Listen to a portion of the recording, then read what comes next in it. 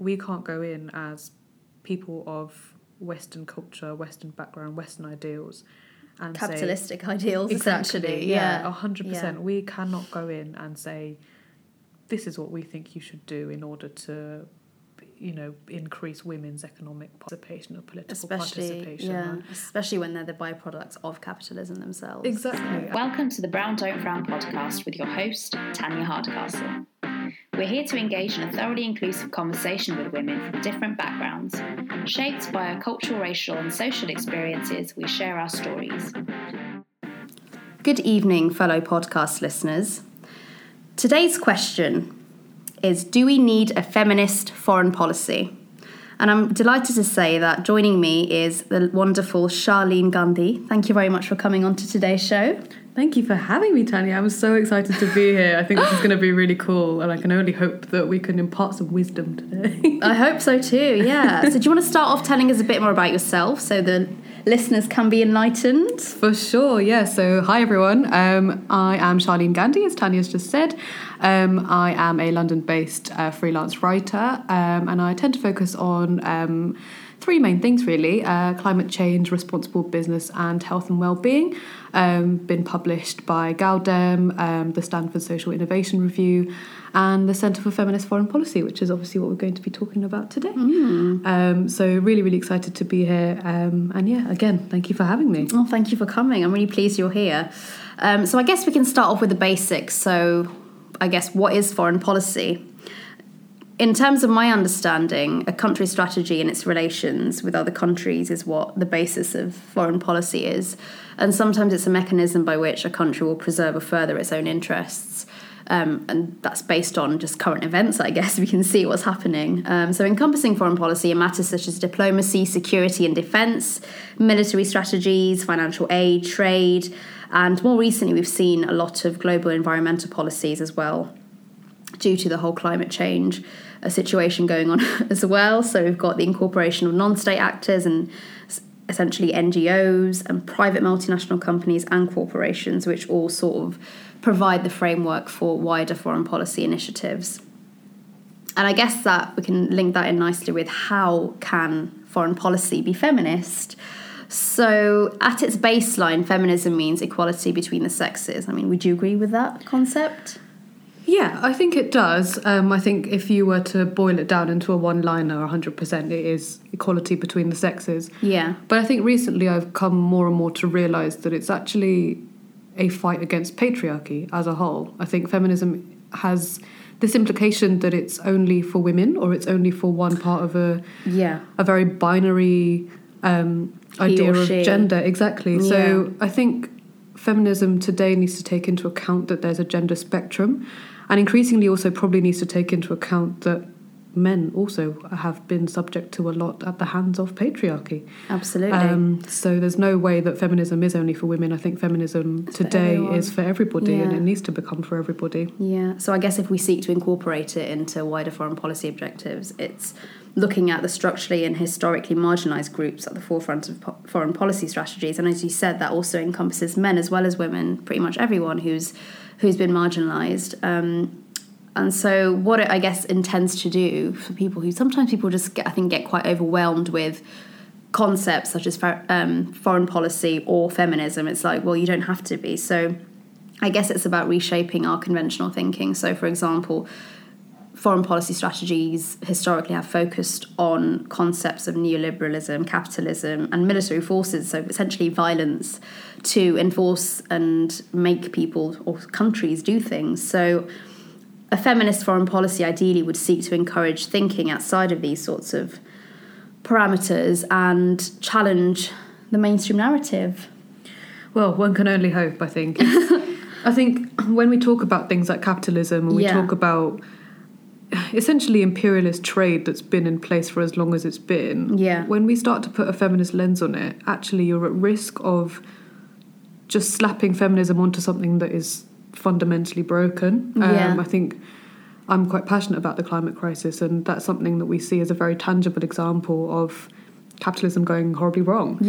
But then, if we are crafting foreign policy on the basis of capitalism, are we essentially just going, we can make this feminist, but at its core, it's something that just doesn't really work for anybody. So I think there's loads of questions that come out of trying to put arbitrary definitions in place for these things. And you're absolutely right. Yeah. When concepts like foreign policy are so broad in their remit, people just feel really intimidated. Oh, absolutely. Yeah. I mean, sometimes I look at it, I'm like, huh?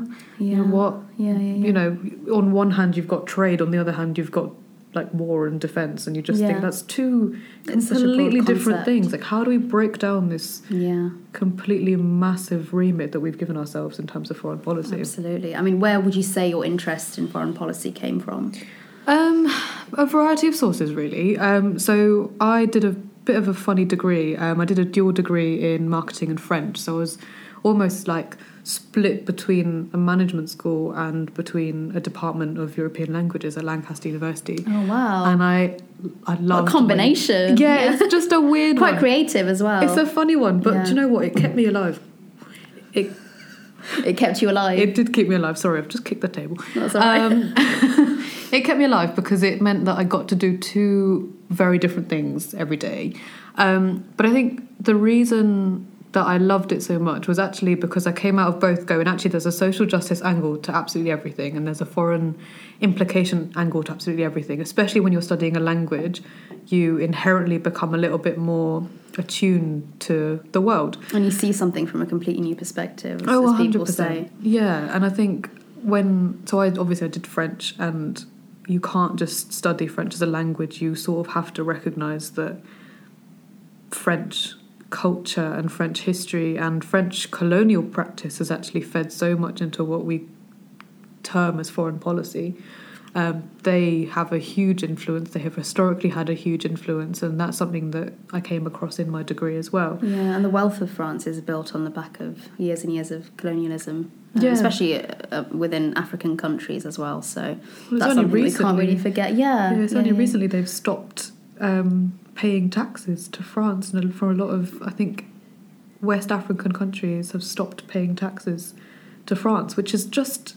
how so many questions mind, there. Yeah, boggles the mind. But it's just, it gives you an idea of how layered the struggle is, if anything. Absolutely, yeah. In terms of my interest in foreign policy, I did a master's degree in public international law at the London School of Economics, and during my time there, I did various different modules ranging from public international law, of course, diplomatic relations, human rights.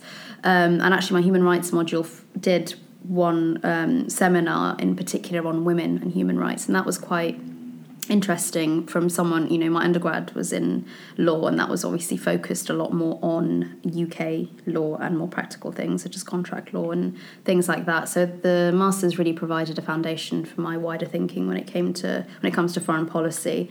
But I think what really garnered my attention was doing my dissertation topic on the children's rights discourse in confronting child labour in Bangladesh and India. So from my research on that, I found that the children's rights discourse, led by international non-governmental organisations, had actually trivialised the economic and social cultural factors which had silenced direct participation from children themselves and their parents, as well as disproportionately censoring the state and penalising it. And what it failed to realise is that ultimately children are driven by the economic necessity to work in order to survive, but they were being stigmatised for doing so in terms of the children's rights discourse. So although it proclaimed to, be for children and fight for children's rights, it actually did the opposite. So that was quite an interesting understanding of foreign policy from a practical lens. Do you know what's actually really funny? My mum actually has the same perspective sometimes, where she's saying, well, if everyone goes into these places where actually families are reliant on their kids who are 15, 16 to bring in some sort of income, because the income is so sporadic, and everyone's going, you can't work because you're a child. Now, it's very controversial. It's very controversial, area, especially in the West. I mean, if you said something like that, it was like people would say you're breaching human rights and things. Absolutely. But you need to have that conversation. I think it is really important not to tiptoe around things that may seem unconventional. By the European or the Western lens, but I think that's the main thing, really, and that's the risk we have with foreign policy as a whole, but especially when we start talking about feminist foreign policy, is what is our idea of feminism? Yeah. And historically, and even today, we see this really, it's really sort of, for lack of a better way of saying it, white feminism that is like, there is one way to be feminist and no other way to be feminist. I mean, that's basically the reason, the ethos behind why I started this podcast in the first place. But yeah, absolutely, I completely agree with you. And if we look at the global consumption pattern, you know, we are hoarders, we love buying clothes. So it's essentially driven by the developed world, and it's a widely accepted foreign policies, that is cheap labour in the garments industry. So we've got sweatshops, women and young children. You know, we have the example of the Rana Plaza disaster in Bangladesh where over 1,000 people died. So all that was fuelled by the demand for fast fashion. So that's another interesting way to look at. that one I just can't. I can't wrap my head around it. So I stopped buying fast fashion in February 2018. Oh my God, that's 2 years ago. Oh my God, wow. Well done. And I can't wrap my head around how people can still justify it in this day and age. I'm like, to me, I've now got to a point 2 years into it where there's just this disgust that comes with like seeing the shops, and I'm just like, I can't go in there. I can't.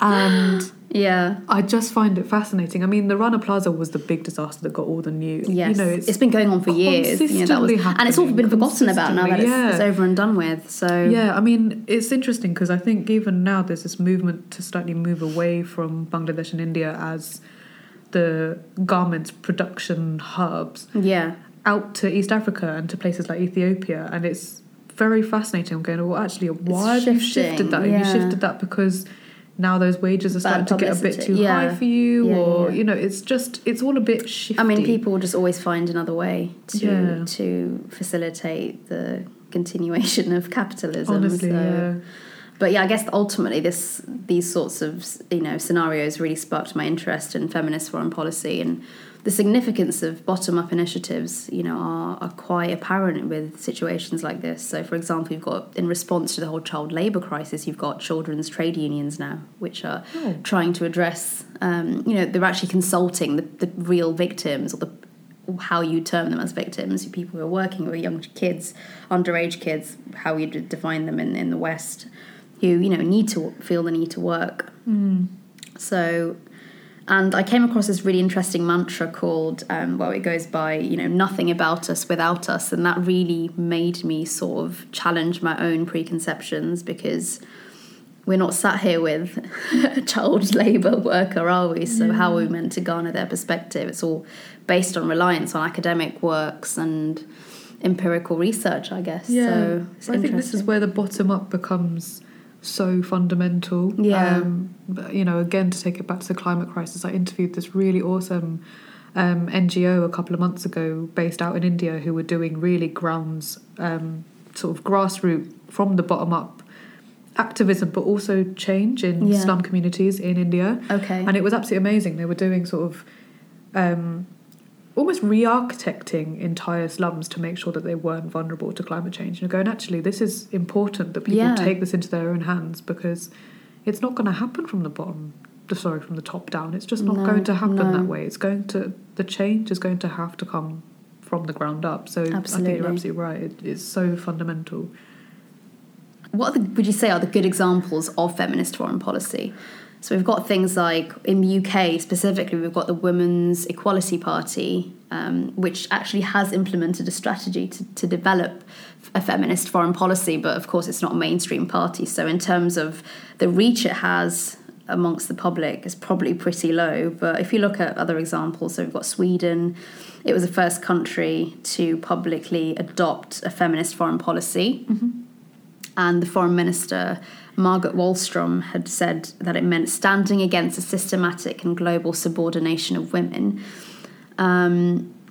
So I guess that's an interesting example. There are a few others. Yeah, I think it's one of those that's suitably vague. Yes, very suitably vague. And I think we'll probably go on to talk about how suitably vague a lot of these are. It's not, it's a step. It's a first step. Yeah. Is recognising that women are often, I should say women and non-binary folk are often inadvertently more affected by some of the issues that touch foreign policy or come under the umbrella of foreign policy than perhaps men are. So it's a first step to recognising that it's a structural inequality. How you then go about resolving that is a challenge. Because again, as we've been talking about, it's, do we risk, as the UK and Sweden, two very developed countries, do we risk going in and saying, this is what you should be doing to countries that have their own cultures, their own norms, their own customs? Come in and impose your own views and put your own stamp on it is essentially wiping out anyone else's perspective, especially those who it actually directly affects. So you're right, we do need to be very careful in how we address it. And countries such as Sweden and the UK, people do look up to them, whether we like to admit it or not. So that is a very important consideration. Swiftly moving on, but I think it is important to actually scrutinise feminist foreign policy as a whole. So let's talk about, some poor examples, I guess, of feminist foreign policy. I think because this as a concept is so new and it's so novel, I think we're probably going to struggle to find poor examples of where it's not necessarily been implemented. But I think when we look back at people sort of saying, okay, we're going to have a feminist foreign policy, and you go, what does that actually mean in practice? How do we make it accessible for everyone? Exactly, yeah. So I wouldn't, it's not necessarily that it's a poor example, it's more poor strategy of how to implement something. Okay. So I think we've already touched a little bit on, we can't go in as people of Western culture, Western background, Western ideals, and capitalistic ideals, essentially. 100%. We cannot go in and say, this is what we think you should do in order to, increase women's economic participation or political participation. Especially when they're the byproducts of capitalism themselves. Exactly. So, and that's actually a good point as well, is a lot of feminist foreign policy seems to be geared towards, and this is how you increase women's economic participation. And you're going, okay, great. Like, on the surface, that's amazing. Yeah. And, women becoming financially independent is really important. Of course, yeah. But actually, is that the be-all and end-all of foreign policy? We know that it's much more beyond that. But what are we doing for women's safety? What are we doing for their health? What are we doing for their children's health, Yeah. What are we doing for their social integration? And there are so many different components to it. It isn't just about economic emancipation. There are so many other factors to take into account. Exactly, yeah, absolutely. During the Rohingya crisis, for example, in the refugee camps, there was a lack of emergency obstetric and newborn care. And I did a bit of research around this because I volunteered for a women's NGO which helped different marginalised communities. And I was asked to do a bit of research and draft an article for them. And there was inaccessible contraception due to they had a prerequisite that you needed to provide an address, and that is just ridiculous for a group of refugees who don't have a bloody address. So things like that, and then post-rape care and safe abortion practices. And, rape has been essentially a byproduct of the Burmese military campaign. So that's why we've had these issues come up in the first place. And the fact that these sorts of matters weren't addressed adequately in these refugee camps really brought to the fore how significantly distressed these people must have been, not just having a home but not having these vital health care opportunities. And I think actually this is where feminist foreign policy can come in and provide us with a lens whereby we can try to marry up a few of the very disparate topics that are within the umbrella of foreign policy. Yeah. So I think this is a very good example of two things that on the surface are very different. One's defence and security and one is health and well-being. But actually when you look at it through a feminist lens, you see that one inadvertently affects the other. Exactly. I was very lucky to go to an exhibition in Oslo with insights from Dr. Dennis Mukwege. He's done loads of work with women in crisis zones. Yeah, he's amazing, and he does some really great work and championing for women who have been through these really horrible circumstances where, on one hand, they are subject to sexual violence from quite literally foreign forces, and B, they don't necessarily have protection from men around them who have probably also gone to fight in this war. And that's something that we often forget as women in Western countries who don't necessarily feel the need for some sort of protection or feel that we...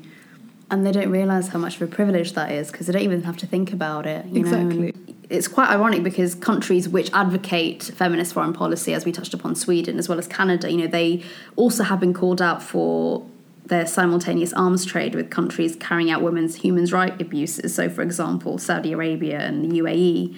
So, in 2018, by example, Sweden's military exports rose by 2%, and many of those exports included military exports to non-democratic countries accused of extensive human rights abuses. So, in that sense, how can we take them seriously when they say they advocate a feminist foreign policy when they're doing completely the opposite? Yeah, I think for me, trade is really fascinating. As somebody who comes from a business and management academic background, I find trade really fascinating because, I mean, I'm going to say the dreaded B word of Brexit, but, you know, the whole thing now is, but we have trade deals left, right and centre. We're going, oh, okay, but what about these fundamental problems that we have? Trade deals, fantastic, but what does that actually mean in practice? But I think you're right in that where you as a nation decide to give your money and invest in becomes a direct consequence of your actions. Basically, are you essentially funding regimes that are anti-feminist or that are discriminatory, that are racist in any way? You know, I think.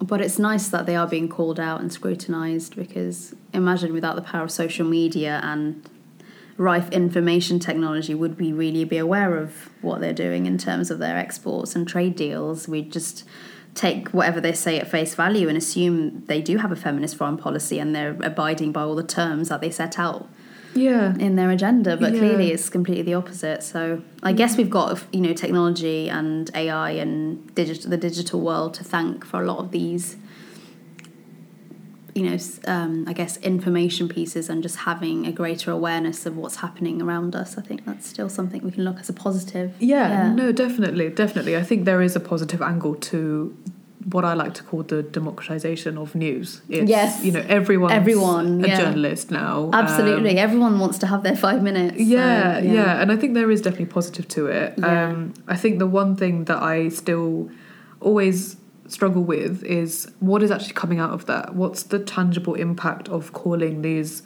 huge institutions out on their crap, basically, and going, what are you going to do about this? Because that trade relation is so delicate.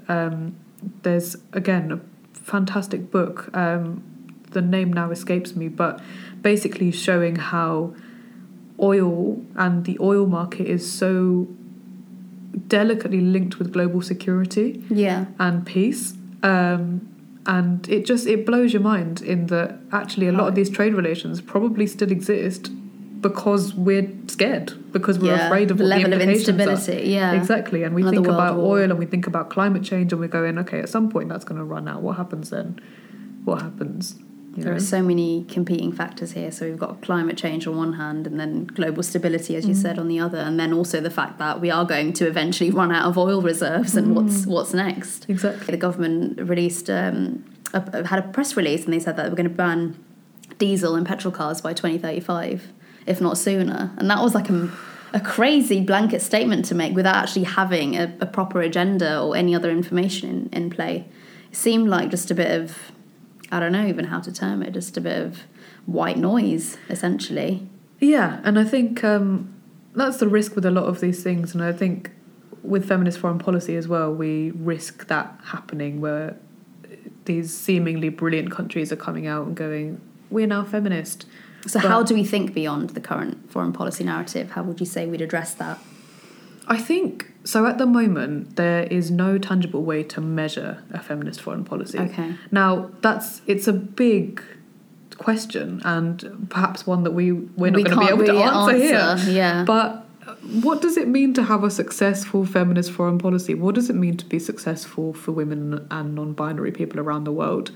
How do you even begin to measure that? I'm really glad that you mentioned non-binary as well, because I think we can safely agree the patriarchy has had a significantly negative impact on anyone who isn't part of the elite club of patriarchy and masculinity, and, you know, it's a man's world. So, yeah, I'm glad you've mentioned that, because it's not something I've thought about as widely as I should, and I'm happy to admit that, and it's something I'd like to change. So, I mean, it's something that I've just sort of been educated on, sometimes the hard way, because I've not really known.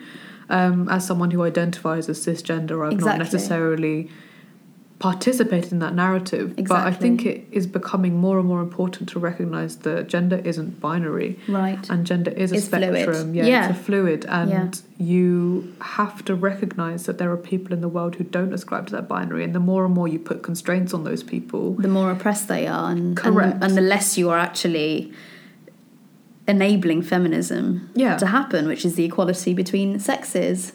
Correct. Whatever gender or what on the binary spectrum, you know, wherever you place yourself. Essentially. Exactly. And there are some very real implications for non-binary folks, you know, for being persecuted, arrested. It's a topic worth delving into. Absolutely. That, you know, perhaps there's a certain privilege here as well that we don't as know women, about. as cisgender women. Absolutely.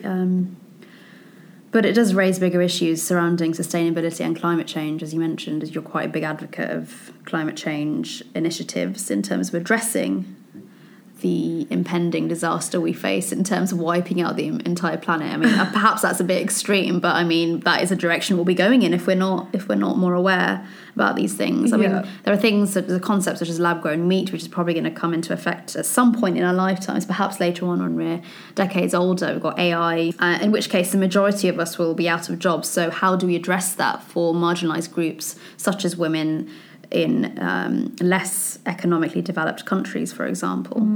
So I'm super interested in farming and agriculture, and obviously you've just brought up lab-grown meat, which is it's scary, isn't it? It's really weird. Like, it's just strange. How is it going to taste like meat, first of all? What's going to be in it? I've got a revolutionary idea. Just stop eating meat. Just basically, just stop. That's coming from a veggie, so I'm very biased. Very biased. So I've taken a real interest in farming and agriculture as not only something that's essentially going to save us if we use it correctly, but also as something that is a women's activity. Activity is actually painting a really light word. It's a women's activity. Sorry, it's women's economic backbone in many countries. You know, there's still this model that we in Western countries are often far removed from, because we've come into a services industry largely, where actually there's still a model of the man in the family goes out to work. You know, he might be in a city 4 to 5 days a week and then come home on the weekend, and a woman and her children often tend to farms and fields and then sell in local markets for a little bit of extra income on the side. I was very lucky. I spent 10 weeks in Burkina Faso about 3 years ago, and that was almost exactly the model of the house that I lived in.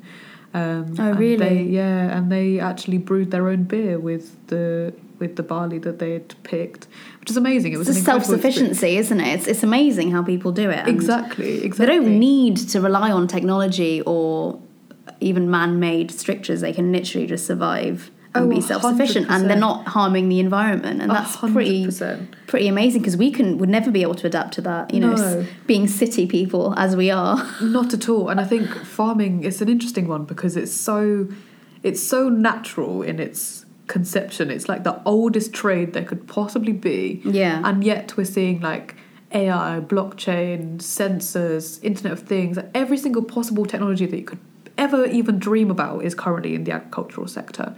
What does that mean for these women who are going out into the fields every day? What does that mean for their spot in this supply chain, this global agricultural and food supply chain?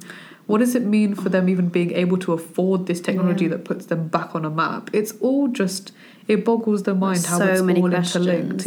Well, I mean, if anything, I think it will work out well for them in the long term, because while we're reliant on all these facilities and technology capabilities, that's actually going to come back to bite us, because they're going to take over our jobs, whereas agricultural farmers won't have necessarily AI to be doing their jobs, because they can just do it themselves if they want to, and if necessary they can just support themselves without having to rely on these food chains that you've just mentioned within the capitalist patriarchy. Yeah, that's an interesting concept as well. Maybe we'll all just, not regress, but just go back to where we initially became humans. I would love that.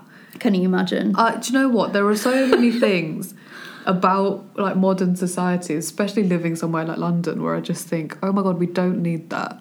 We don't need that. It's a luxury. Yeah. I think when I apps. realise it, I know, we don't need that. I just realise it when people are like running for trains and stuff, and I'm like, there's another one in 2 minutes. Do you really need to do that? Yeah. There's another one in 2 minutes. I do that myself. I'm a culprit for that. I just want to get in 10 minutes earlier at work so I can, chill and have my coffee. Yeah. What a luxury. But yeah, it's it's things like that you just realise once you're like, our entire world is falling apart. Yeah. And we're like pushing and shoving over who can get on the tube first. And I think once you sort of see it, it's very hard to unsee it. So also probably wouldn't recommend coming over to this side of the fence, because everything sucks when you come over to this side of the fence. Yeah, because you can't go back, can you? Yeah, you're like, everything is not a problem, but there is one big problem and we need to address it.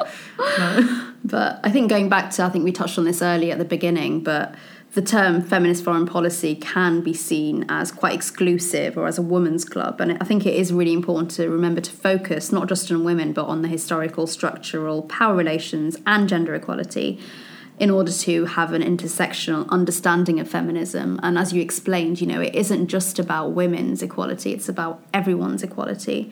And it is really important to frame the narrative of a feminist foreign policy in that way, because the terminology of it, the semantics can be quite daunting, I think, for some people who don't really understand what it means. Yeah. And I think intersectionality is the key word here, which is probably another big word that everyone's like, what's that? What is that? Yeah. But essentially, at its core, what intersectionality is recognising that there are essentially layers of privilege. You can be a woman, but you can be a white woman, or you can be a brown woman, or this is not saying that there are only 3 categories, but white, black, or brown. Yeah, which exactly. one are you? Pick one. You can be a white woman, you can be a brown woman, sort of in India, but living in a middle class family, for example, or you might be a black woman living in East Africa, sort of in a village. That's hugely stereotypical. I do apologise.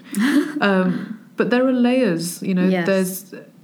We've talked already about the gender spectrum. We've talked a little bit about race. We need to touch on ableism as well. And that's something we forget as able-bodied people. It is very easy to forget about these things. And I was actually called out on it recently. I wrote an article not that long ago about intersectional feminism, ironically. And I mentioned every type of marginalised group, but the non-able-bodied. And my friend's girlfriend, who is in a wheelchair and she's got loads of health obstacles, she got in touch with me and she said, you didn't mention the fact that you're able-bodied, and that is a privilege. Hugely. And I was just like, I genuinely can't believe I'd forgotten to include that, but that is how blinded I was by my own sense of privilege. And I was so glad to be called out on it, of course, but it made me really realise and question myself. And I think that is a key element of what intersectionality should be, like recognising your own privileges. Yeah, and I think that's the only way that a true feminist foreign policy is going to work. Yeah. You've got countries where there's huge income disparity, so you can't even paint everybody with the same brush. Yeah. So I like to use India as an example in these situations because it's such a huge country. I mean, socioeconomically, it's crazy. You've got some of the biggest billionaires in the world sitting, in Mumbai, next to the slums in Mumbai. It's weird. But if you're saying to me that your feminist foreign policy with regard to India in particular is to encourage economic participation for all Indian women, actually you need to dig into that. Polarisation between Indian communities. Yeah, exactly. So essentially you can't tell me that your feminist foreign policy is for all Indian women or, all Chinese women or all, any country where there is huge income disparity, because there will be somebody who already has access to all that opportunity but just happens to be a woman as well. Yeah. But happens to also be the daughter of some sort of billionaire. That has those sorts of opportunities have to skew towards those who really don't have access to them.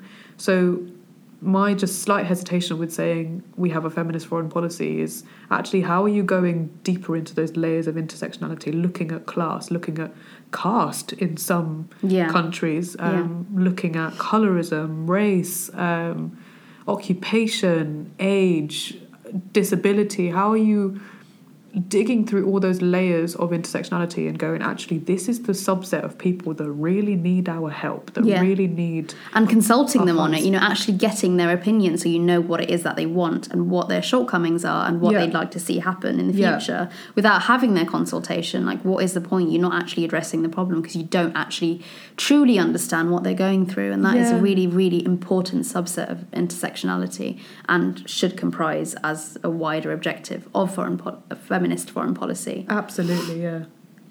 So I guess arguments for a feminist foreign policy, and arguably we may be biased here or we may not, it's up to the listeners to decide here, but the Council on Foreign Relations research indicates that inclusion of women during conflicts actually adds stability to the peace process, including their political participation.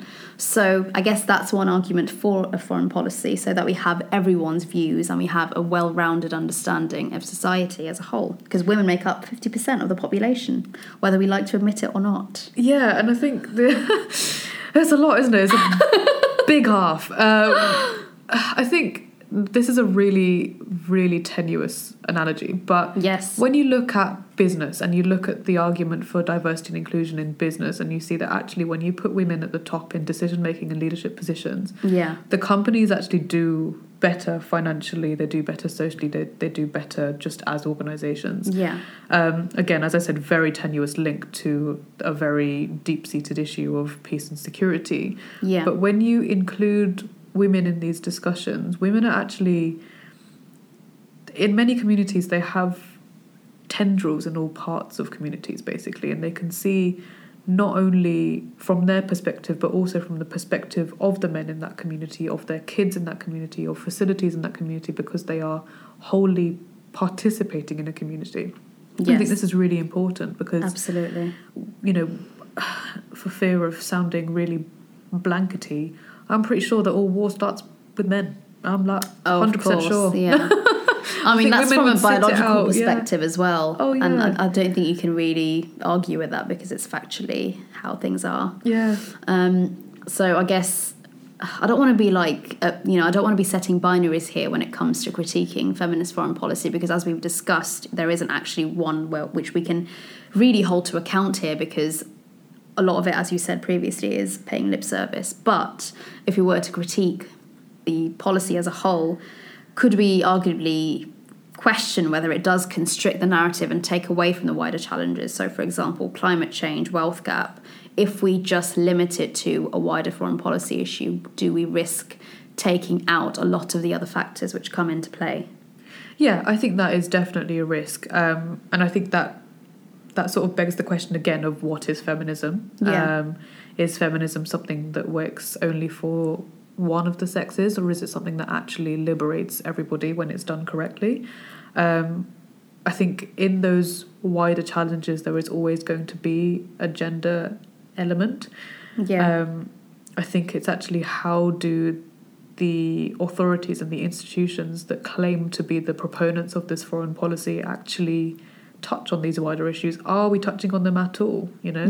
What are the UK and Sweden and Canada doing about climate change? At the moment, unfortunately, very little. Sweden's probably the one that's doing the most. But does that count as foreign policy? Or is it an entirely different remit?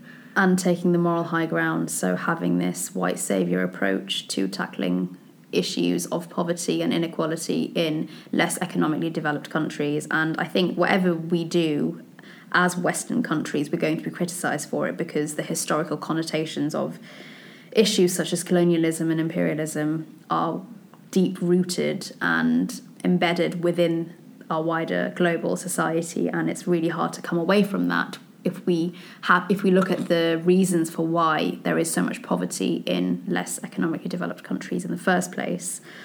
Yeah, I think it's really important to bring up colonialism, because yes, it is historical, but the groundwork for the society we live in today was in colonial times. The reason that so much inequality exists is not only because of resources and wealth that was stripped away from other nations to bolster the wealth of the ground that we sit on today, but also because, and this is where my trade nerdiness comes in, imperialist trade still exists. Yes. If we think about sanctions as an example. Yeah.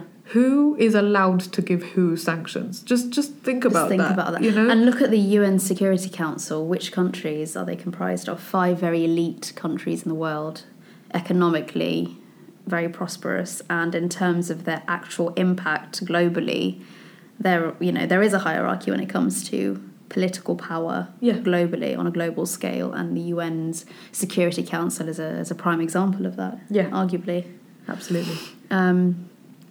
So overall, Charlene, would you say that feminist foreign policy is a force for good? What a big question. I think it has the potential to be. I think it's a step in the right direction. I think there are some kinks that need to be ironed out. As somebody who, again, I did a degree in marketing, so I'm very critical of marketing and communications and but it's all important because it shapes our views and our world. 100%. So, And I just worry that it's a marketing tactic. It's like greenwashing, but in the context of feminism. Yeah. Where these 3 countries that we might have highlighted as being positive examples currently have no way of measuring their impact. And they might, on paper, have a lot of ideas about what they term to be a feminist foreign policy. They've got economic participation, they've got political participation, they've got access to health, they've got access to education, which, of course, nobody is denying that they are amazing things.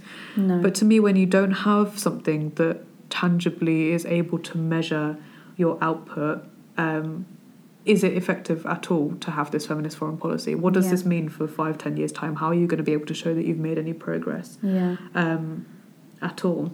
We definitely need to interrogate and continually reframe the foreign feminist policy narrative, because society is constantly changing and evolving, and we need to be able to adapt to this rapidly changing world. And a good way to do with that is actually playing the devil's advocate. That's the only way we can truly test our hypotheses. So start with the basics. So, for example, I was thinking about this quite a lot recently. So education, by and large, we can agree that everyone should have the right to an education. Yep.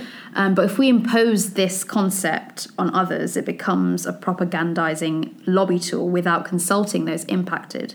So if we take a step back and define education, are we advocating the institutionalized form of education as the supreme of all educations, or do we let people personalize what education actually means for them, so thereby making it work for them and in their particular circumstances? So, for example, a 30-year-old illiterate seamstress with 4 teenage kids in a remote village in South Asia or even sub-Saharan Africa, before we proselytize what we think is good for her, do we need to ask, what does she want? Does she want to start up her own sewing company? Let her lead her own narrative, I think, would be a good place to start with that. So perhaps she'd want to start a business as a seamstress. Maybe she doesn't want to go back to school or to college. She doesn't need to necessarily. So I guess that's an interesting example, to say the least. Yeah, and I think healthcare is another one where actually we need to decolonize healthcare and think about what health means to different communities and to different people. I think physically, biologically, there's definitely a definition that we can agree on.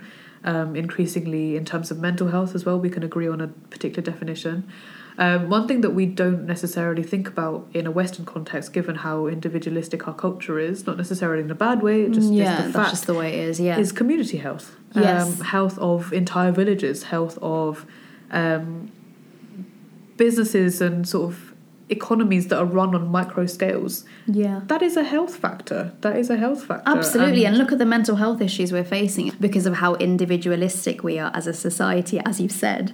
So that's definitely something to consider. And the reason for that is because there is that void for a lot of people who do lead a life of individuality, in that they don't have interactions with others. And, research has shown that you need to have contact with other human beings, because that is how we have evolved as a species. So Yeah, another thing to definitely think about, and you're absolutely right, I completely agree. Now we've come to the quote of the book. So I always ask my guests to quote an extract from a book which they can relate to, and if it does contain any feminist theme, perhaps they can also share that with us. So would you like to go ahead? Sure thing.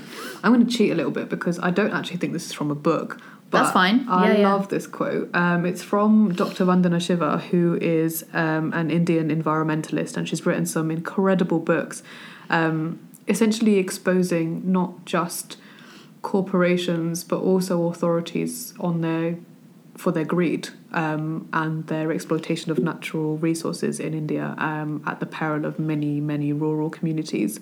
And how that's led to a real sense of inequality in a country that, as you said earlier, is so diverse. But the quote is, "We are either going to have a future where women lead the way to make peace with the earth, or we are not going to have a human future at all." And I have a very specific image of a group of women that I think of when I read this quote, and that's an example that I turn to time and time again. It's the 1970s Chipko movement. And Chipko in Hindi essentially just means stick to it. And what these women in the state of Uttarakhand did was basically stuck themselves to, or in English, they just hugged trees. Can't really have an adequate translation. No, there's no translation for that, is there? Sorry about that. I'm definitely coming down with a cold. Gonna have to edit that bit out. Bless you. So these women basically were hugging trees that were at risk of being felled and at risk of deforestation to make roads in a village where they really relied on these natural resources, not only for economic participation, but also just to feed themselves. On a very basic human level, they needed this forest, they needed this this fauna, this flora to live. And so these women, for days, they just hugged these trees, and it worked, and it led to a ban, sort of 5 to 10 year ban on felling in the Himalayas. That's incredible. Just that, that change, that initiative had such a huge impact. Yeah, and there's something sort of deeper that I don't even necessarily think is factual, but I think I do believe the more I read about farming, agriculture, land, food, all of these are interlinked, and I just have this feeling that women are more in tune with the land.